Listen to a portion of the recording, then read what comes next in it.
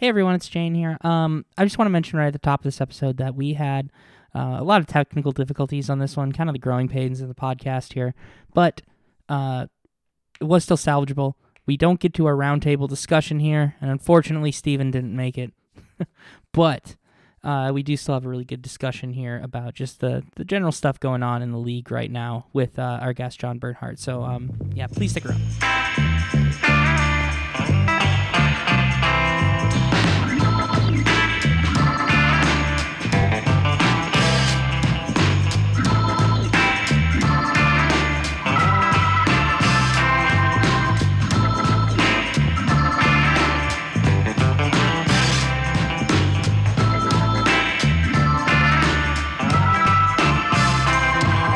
All right, welcome to Batting Around, one of the fag capitals of the world. I'm your co-host, Shane Ost. And with me is Lauren Walker. Hi, Lauren. I'm Lauren. That's Lauren. And Steven. And this week, we got on our second whole week here, we have a guest with us that I'm pretty excited about. He's a writer, and he's the host of No Cartridges Patch Notes podcast. It's John Bernhardt. Hey, how's it going, John? Hey, thanks for having me. Glad to have you here. But you're one of my longest baseball followers or follows on Twitter. So this is, I know you don't do it a ton these days. Yeah, a lot less baseball these days. Yeah, but you'll always be that goofy little bird avatar. Yeah, it's sort of taken, people get angry when I not only when I change it, but when I talk about the possibility of not having my entire online brand circumscribed by someone else's trademarked logo. And people get somebody really else's mad. name. Yeah. All that said, you're not allowed to ever get rid of it. Yeah, No. as I've been told. So now, as you can see, if you've ever seen my Twitter, I keep going to more and more esoteric versions of the Oriole. So Yeah. that I think this one was a design that lost a contest in the 50s or something. He looks for some this was I don't think it was ever actually formally adopted, but this is if you go through the various Orioles logos nonsense, you can find this little guy hanging around some of them. For anyone who obviously can't see it because this is an audio format, if you go to my Twitter page at johnbernhardt.com, getting that fucking self-promotion in, you'll see this guy looks like he's on LSD. It's like the Orioles bird, but his eyes are just completely fucking gone. He looks like he's on angel dust or something. He's going to kill you. Yeah, you won't see that one on that different versions of the Orioles logo Twitter. He looks like he just watched the Orioles lose a playoff game by not using their best relief pitcher. He looks like he looks like he's headed to the Kansas City Royals clubhouse in the 2015 ALDS CS. Where are they now? They're both dog shit. Yeah, no, when I started getting back into baseball after a bit of a hiatus off of it, yeah, that was the ALCS, and then the World Series was the Mets and the Royals. How far we've come. Yeah, it was funny. It was funny because that off season they did the thing where they're like, so what do we learn? What teams learn team building wise from the Kansas City Royals? Well, they learned not to lose a fucking game ever. Those Royals just swept the playoffs until they ran into the Giants in the World Series, and I think they lost that year. It was the next year they beat the Mets. Yeah. And then the general takeaway is you need to build your team by having a good bullpen. Well, thanks. A good bullpen, you say? That's good for the playoffs? That's what we learned from the Royals?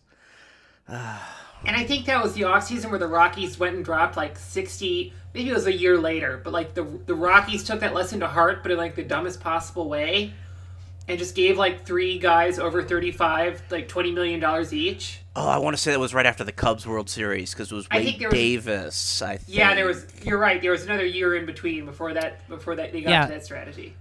Yeah. Batting around hot all-star Wade Davis. Turns out didn't work out for them.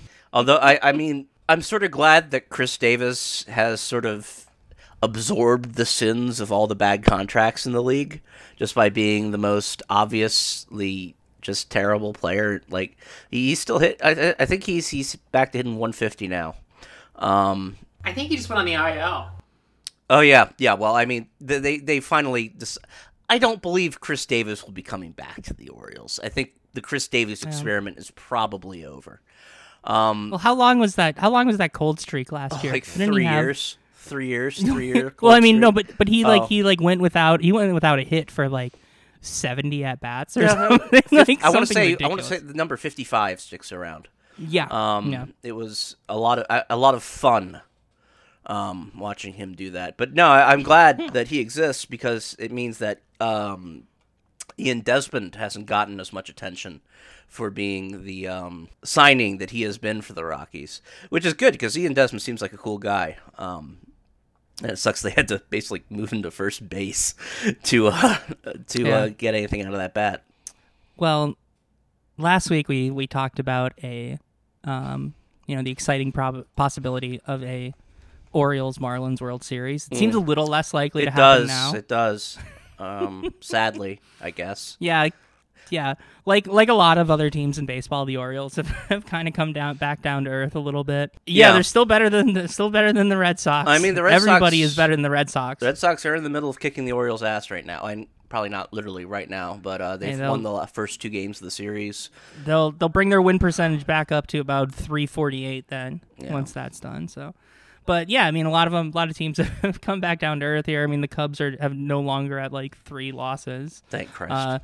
Yeah, the Rockies are back to 500, where the Lord thinks they should be. You know, is it Charlie Blackmon that was hitting 500 for a while there? Yeah, he was close. Like I think he got like 460 or something. But he's had a couple. You know, I think he had some slow parts this week, and it's at like 340 now.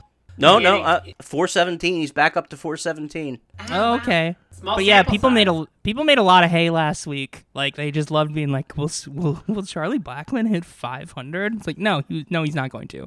He's never going to do that. I mean, and if he did, no one would take it seriously because this is a horseshit exhibition season. Yes, told you, Lauren. Damn. So I guess what's the big news besides what was.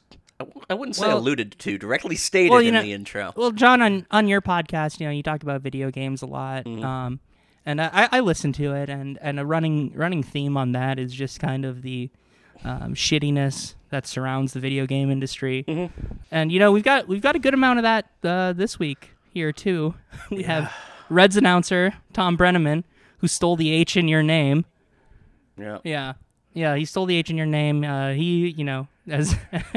He stole the trademark tagline of our podcast and called somewhere the fag capital of the world. I think he was talking about San Francisco because apparently he was talking about San Francisco before the break. And I don't really think bigots have that nuanced of a opinion to call anywhere else but San Francisco a fag capital of the world. They're not like going to Yelp and looking up like adult clubs in major cities and going through the listings. Someone pointed out to me, like, oh, Kansas City is about the most LGBT-friendly city between Chicago and Austin, but I don't think he's checking those power rankings. Yeah, it's a hilarious metric for sure. That I assume that means geographically, right? Yeah. I just wasn't sure where they also were on the list. But like the true pro he is, like the second generation broadcaster he is, he managed to call a home run in the middle of his not apologizing really for what he did, but more apologizing to his bosses. We heard him say it. We know he understood how offensive that word was. Yeah, no, he put a bit of mustard on that word when he said it. Like there was no getting around what he was trying to do there when he said that. And like, if he was saying it when he thought the mic was off, but where, everybody in the booth, everybody in the production could hear it. He was having a conversation. Yeah, he says that a lot. He was having a conversation. Yeah. I want to know who he was talking to. I want to hear that name. I want to hear, obviously that kind of talk is permitted or accepted or allowed in the Reds booth because the only reason he's in trouble is because he got caught. There's no way that's the first time he said something like that. So let's hear from the rest of the peanut gallery on that one. But we won't because it'll be treated like, like he accidentally drove into a stop sign or something. They're really like they got a shortened season this year. We only have 60 instead of 162 games, but Major League Baseball is really trying to fit it in. Yep. fit in all the awfulness into the 60 games. I'm just like we had this. Then we had MLB Network, Chris Russo, the Mad Dog himself, saying that Tatis is an NBA style player. Like a dog whistle that everybody's known what kind of dog whistle that is, like for 10 years. You guys are blowing this out of proportion. He just meant that Fernando Tatis is 7 feet tall. Yeah, right. Yeah, that's it. And that he played his basketball at George Mason University before entering the NBA. That's just how it works. Did you guys cover the Nazi coach last week? No, we haven't talked about the Nazi coach either. Nazi coach. You do the Sig Heil one or two times, and everybody calls you the Nazi coach. Yeah, that does seem like it was 100 years ago at this point, even though that was 2 weeks ago, 2.5. Yeah, A's bench coach Ryan Christensen for those for whom time has dilated to the point where it is actually the past vague annals of history when this happened. A's bench coach Ryan Christensen during the post-game celebration throws up that straight-armed Sig Heil just right at Liam Hendricks, I believe is the pitcher. And Hendricks the Sharkman himself stops him and physically lowers his arm, like with his hands, takes the guy's arm, puts it down. It's like, no, you don't do that to me. And the dude just turns around and laughs and does it again at the bench. Yeah, no, Hendricks must have said, like, dude, you're doing a Nazi salute. It's like that Kids in the Hall sketch where where Dave Foley is like the actress accepting her award and she thanks Hitler, and then her manager or whatever rushes her off stage and he's like, "You thanked Hitler." And she's like, "I thanked Hitler." He's like, "You thanked Hitler." And when he's told by Hendricks or whatever what he did, then he immediately throws it up again like he's like doing a joking thing, and like I can understand if he was like, "Oh, I didn't realize what he was doing," but then he just but it's like, dude, you're on camera. You are on camera. Don't do it again. The people that were like defending him right away did him no favors. Like, no. I don't know, some person came out and said like, Susan Christensen Slusser. has a so like Christensen has a Jewish best friend, and then that was like immediately one of the A's beats. Susan Slusser, I believe, was the yeah. She came out. David like, Newhan. He has a Jewish best friend. Here's the thing about David that's Newhan. Just not true. Yeah, well, here's the thing about David Newhan, who is Ryan Christensen's best friend. David Newhan converted to Christianity recently. He is Ryan Christensen's formerly Jewish best friend. Oh man, so Christensen just he missed that cutoff by you know just a little bit. Blew through that stop sign.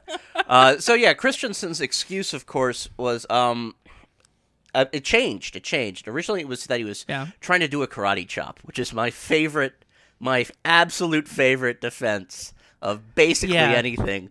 Is that you throw out a Sig Heil, and your defense is I was trying to do a martial arts move, I fucked it up. It's like if Tom Brenneman came out and said, well, I just on vacation to England. Yeah, I was in the north of England. It's very working class. They smoke a lot of cigarettes there. Yep. And you know what they call them there, but it's just ridiculous. Yeah, he was talking about Manchester. That was the city. Yes. That was the city in question. But there's just I can't imagine, throwing up that salute and not realizing crisp. what you're doing. It was crisp. He knew what he was doing. He practically, snapped his right heel down on the ground when he did it. Mm-hmm. Yeah, so they're fitting all their awfulness in here. And we alluded to it earlier, but before Tom Brenneman decided that he didn't want a career anymore, at least for this season, I guess the week's big news was the Fernando Tatis thing. Do you want to summarize it? Should I summarize it? I feel weird, slipping into the news guy role. So San Diego is a really exciting team this year for the first time in a long time. A lot of their young talents coming up. The Machado, they had the Machado signing and stuff. Machado's hair still terrible, horrible facial hair. Yeah. Yep, but Fernando Tatis Jr. Is really showing that he is the superstar that he was expected to be. I don't remember. Is he still leading the league in home runs at this point? Tied he was for right it. On tied the, or leading. Right on the edge of it, but I know he's still leading in runs, RBIs, stolen bases, stuff like that. But no, and they're playing the Rangers up by 7 in the 8th, and he works into a 3-0 count, and then against the unwritten rules, he swings at the tater thrown right down the center, hits himself a grand slam, and this just pisses off everybody, apparently, or at least all the old scolds. Yeah, all the old guard that are just annoying and terrible and need to go away. Am I the only one who had not heard of this? But like I watch baseball. I think I know most of like the supposed unwritten rules. This one was totally. I had not heard this one before. I had never heard that one either, and I was like looking at it for a while to even figure out when they first were mad at it what they were mad at, and I was like, oh, it's because he swung on a 3-0 count while they're up, and then I saw people saying like, oh yeah, well what it actually is if you're up by more than 6 after the 6th, you shouldn't swing on a 3-0 pitch. Call him bullshit on that. Complete bullshit.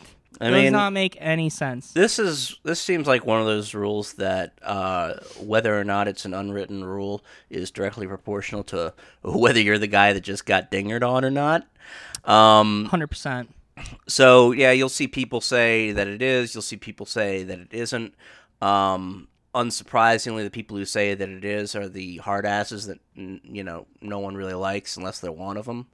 I didn't play much. The closest I came to playing organized baseball after high school was trying to walk onto my college team and failing. But I was around make it that far. Baseball players for that period of time, and there are unwritten rules. Most of them involve the dumb showboating shit we all know about. But no one has like an actuarial table that they're going through with here's where the runs line hits the outs line, and that's where you can under this line is where you can swing at a 3-0 pitch. No one's really. And there's a reason that these are unwritten, because like song lyrics, when you look at them on paper, they're fucking stupid. Mm-hmm. Like if I saw like written on there just like don't flip your bat, I'm like, well, that's fucking stupid. Don't run, don't try to win the game when you're up by 7, or just anything that says don't try to like win the game or further your lead is ridiculous. Like all of us have definitely watched games where teams have blown leads that big or bigger. Like of just ones that I've been to where they've blown leads that big, like there's nothing fucking wrong with it. And like and baseball has this problem of, not having marketable stars or having exciting things, and it needs to address that problem. And taking one of your most exciting young, like hot players and, punishing them, making him apologize for doing something fucking cool is not a good strategy here, not a good tactic. And when Tatis was coming off of the field, after he ran the bases, Eric Hosmer, his teammate, high-fived him and congratulated him and stuff, and then immediately threw him under the fucking bus right after that, too. And, you got the leadership. I don't remember. And I don't remember the name of the manager for the. You don't remember the name of the Padres? Padres? You don't remember his name? His name is Jace Tingler. Padres manager Jace Tingler. And because they were playing the Texas Rangers then, and he was a guy from that organization too, and so there's kind of that whole weird angle as well. And I don't know, Texas just seems like a notoriously red ass organization as well. But you come in and you're a young manager, and you're supposed to be there to be like a player's guy, and you're handed this opportunity, this fucking golden goose of this young superstar, and then you're immediately trying to put him in a cage. It just seems really fucking stupid to me. Someone had a talk with Jace Tingler after that press conference, and I'm assuming that someone included Manny Machado. Because I certainly hope so, because Manny Machado got thrown at after that too. Tingler comes out the next day and basically does a 180 on all the shit he said in that press conference. Because Chris Woodward, the Rangers manager, was his buddy. Obviously, Tingler, like you said, Tingler was assistant to the general manager for on-field operations or something for the Rangers in 2019 when Woodward was in his first year as the Rangers manager. And what that position title basically means is he's just a players dude who goes around and hangs out with the players all the time and spies on them for the management. I mean, he's a secret shopper for. I mean, everybody management. knows why he's there. Like, I mean, he's Right. The nicer way of putting it is that he is the liaison between the FO and the players that isn't also their coach. But that's like it's like HR. Yeah. Where HR has its actual loyalties, no matter what they pretend they are. So I'm thinking that probably what happened was, Tingler and Woodward have that history, and he either was reminded or it occurred to him at some point between that press conference and the next day that he has responsibilities to a large set of other people right now, the ones in his clubhouse. And obviously, I think Woodward got a game for the fucking beanball, as he should have. Frankly, he should be apologizing to his clubhouse too for saying they couldn't win down 7 against the Padres, because that's what he said. Like, if you say that Tatis shouldn't be swinging 3-0 there, you're saying we couldn't have won. Right. Well, yeah. I assume we'll have more of this when these two teams meet again. No, I guess they're done for the year because the year is only 60 games, and I guess you only have the 2-2. But they're both in their respective West divisions. So yeah, they don't play each other again this year. Okay, let's take a quick little break, and then we'll get on to our next topic.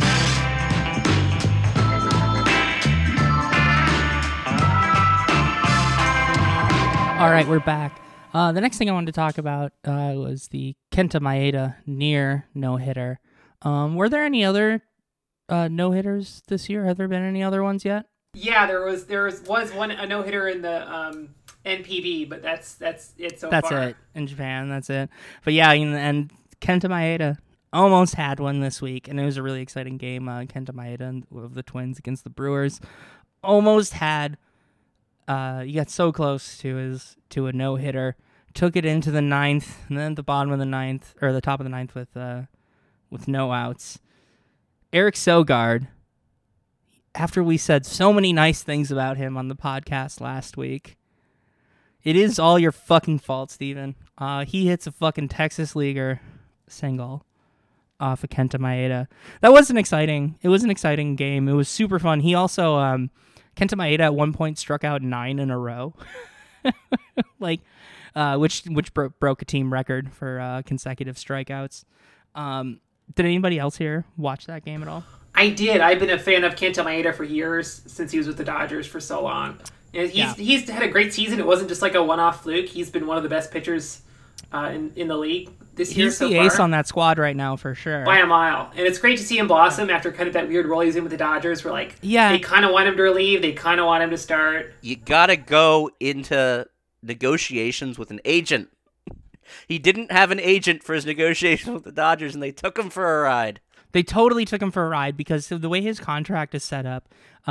He only makes like $2 million I think it's like a year. Base pay of $3 million or something like that. Yeah, he has like a base pay of like $2 to $3 million a year or something like that, and then he has all sorts of incentives laid out for amount of innings pitched. And a number of things. It's a really weird contract. Games started, innings there's 8 or 9 clauses.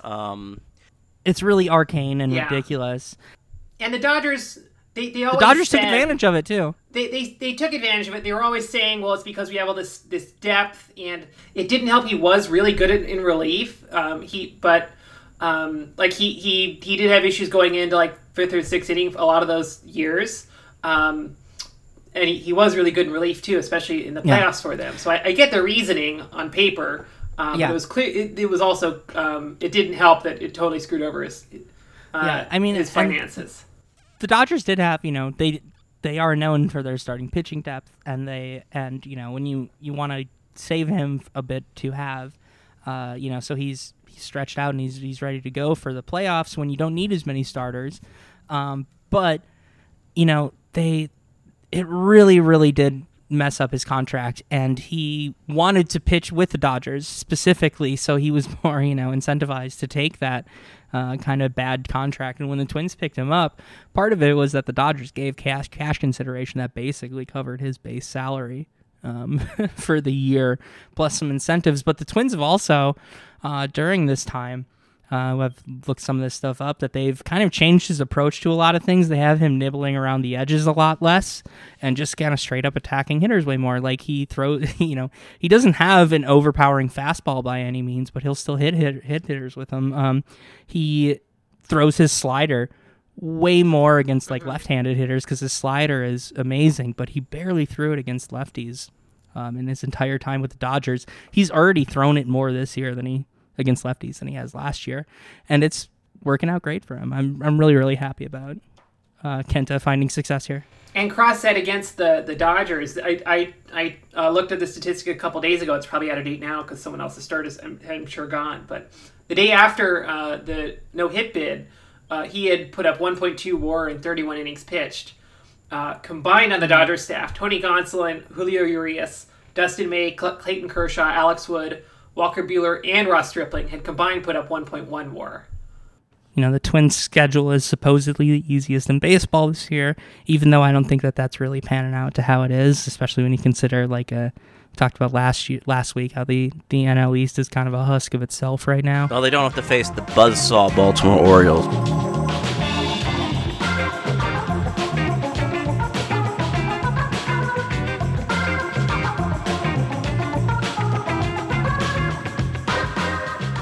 I do want to give a shout out to my boy Dylan Bundy over on the Los Angeles Angels. Yeah, having that post Orioles bounce. Well, I wanted to ask you about something like that. Not related to Bundy. If you want to get your point out with Bundy first, but I do want to come back to that. Yeah, he's gone basically. So Dylan Bundy, when he came up, was this so he was drafted because he had tree trunk legs, and he was this big old hoss out of Oklahoma throwing 103 miles per hour on his fastball, and they brought him up for one game in 2012 when he was 19 years old. It was in September. Yeah. So service time stuff didn't apply or didn't really count. He threw one inning where he walked a guy, struck out a guy, whatever, but his fastball was dancing all over the place and he could barely control it, but he looked amazing. And of course, 3 arm injuries later, he now throws low to mid 90s. And does a lot of work with his off-speed pitches because it's been 10 years, 8 years. I can do addition. But he's right now he's the best starting pitcher in baseball. Obviously, between the time that we were originally going to record this episode and now, he's had another start and he ate shit in it. So, my plan to talk about him has obviously manifested into the universe and made him do worse. But he's not the only Orioles reclamation project having a good season. No, he's not. There's you thinking about Yaz? I am asking about because I've been trying to figure out why the best hitter in baseball this year is Carl Yastrzemski. Yeah. Until I went to his Fangraphs page and saw which club he came up through. Yeah, Mike Yastrzemski is the one that got away from the Orioles. Basically, it's funny because all the I don't want to call them low info. They're just kind of dorks. The guys who really pay attention to the farm, but mainly so they can whine about guys who didn't pan out, or didn't pan out for the Orioles. That particular kind of prospect person who doesn't actually know anything about prospects, but knows the names and tracks the stats, and gets really mad about them when they either do or don't perform well. The grandson of the great Carl Yaz from Red Sox lore is, that white whale for those guys right now. Because he got traded to the Giants in the... what deal was that? He got dealt in the... Tyler Erb. He got traded for a minor leaguer whose name we don't even know how to pronounce, because is it Erb or is it Herb? Doesn't really matter. I don't think he'll ever appear in Major League Baseball. Either way, his name sounds like an insult. Yeah, he's allegedly a starting pitcher. Yaz was basically a non-prospect. as soon as like he's one of these guys who like would cap at fourth outfielder. That kind of it's like that Simpsons episode where they're like, we've got Babe Ruth the fourth. Yeah. I mean, he was from Vanderbilt University. He was a college player. He was that kind of gritty white outfield guy who will do whatever you ask, has a polished bat, coming out of the school, but he doesn't really have upside. Except that it turns out he has upside. It appears that he has a lot of upside because in 533 major league plate appearances, he has a 904 OPS. We are entering the zone where it stops being a fluke. He's about to surpass his total WAR total for last year in a third of the plate appearances. Yeah, it's not looking too good for Baltimore right now in terms of the relocation bounce that their guys are getting going out to the West Coast. The Giants had a great decade last decade, but except the last half of it was pretty grim. So they can have throw them a bone this time. Let them take a good guy off the O's here. Yeah, I mean, at least in the O's' favor, Kevin Gausman's still shit. So that's nice. He well and it's still, and there's still kind of an O's curse on Bundy even because he goes to the Angels. And they're still shit. Yeah. Like even when they have two of the best hitters in baseball, they have a lot of really really exciting players, and they still can't even get to 500. Yep. There was some beat writer on Twitter posted last night where the Angels were on track to finish 24 games out of first place in a 60-game season. Awesome. Yikes. That's awesome. Yeah. God. Part of the problem here is that Justin Upton has a -2 OPS plus. Oh, that's sad. Yeah. That's a bummer. I think that is such a bummer. I like him. Yep. Yeah. And like no one else on the staff is pitching at all besides Bundy. Like it's that monkey's paw curse where Dylan Bundy will be the Cy Young winner and no one else will be able to pitch on the squad. That they have to have a West Coast DeGrom. Yeah. How did they acquire him? Did they sign him? I messed this up. I said they signed him as a free agent. They actually traded for him. They've got him. Okay. They've got him like for another year or two. This is like his first year of ARB, I think. So he might end up somewhere else then in the trade deadline. That's about 9 days away here. Yeah, I mean it's possible. I don't beyond the Phillies being the Phillies. I still don't. We should probably talk about that trade from last night. Yeah. But beyond the Phillies being the Phillies with the sort of deck chair rearrangement they're doing right now because of that truly monstrous bullpen. But beyond that, I really don't think we're going to see too much big movement at the trade deadline this year just because I don't think anyone is really taking this season too seriously. Not seriously enough to give up future especially pieces. If it's a player that has a couple years, or a year or two on their contract left over, I could see somebody, trying to grab Trevor Bauer or something, and I'm fucking praying the Twins don't do it. Even though I'm so worried that the Twins are gonna either trade for him or sign him in the offseason because there's a whole bunch of guys from the Cleveland front office that are now running the Twins. No, but that should be a point against. Anyone who's actually had to deal with Trevor Bauer personally is not going to want to bring him back in. They seem to like him, though. I don't know. It's weird. The way they talk about him, it seems like they like him, though. So I'm scared about it. Yeah, take him and Brenneman, just put them both out onto a raft, onto a floating log. Put them out onto sea. He's on a kick of saying the right things recently, so it's really annoying. It's extremely annoying. No, it sucks. It's just that fucking clickhole thing about worst person has made a good point. All right, we're gonna take another quick break here before we get into our next part. But unfortunately, that's where the audio issues really ramped up. And so that segment is lost. We were going to do a part where we basically just slandered the Astros, and we talked for a long time about all the things wrong with the Houston Astros going back about 10 years.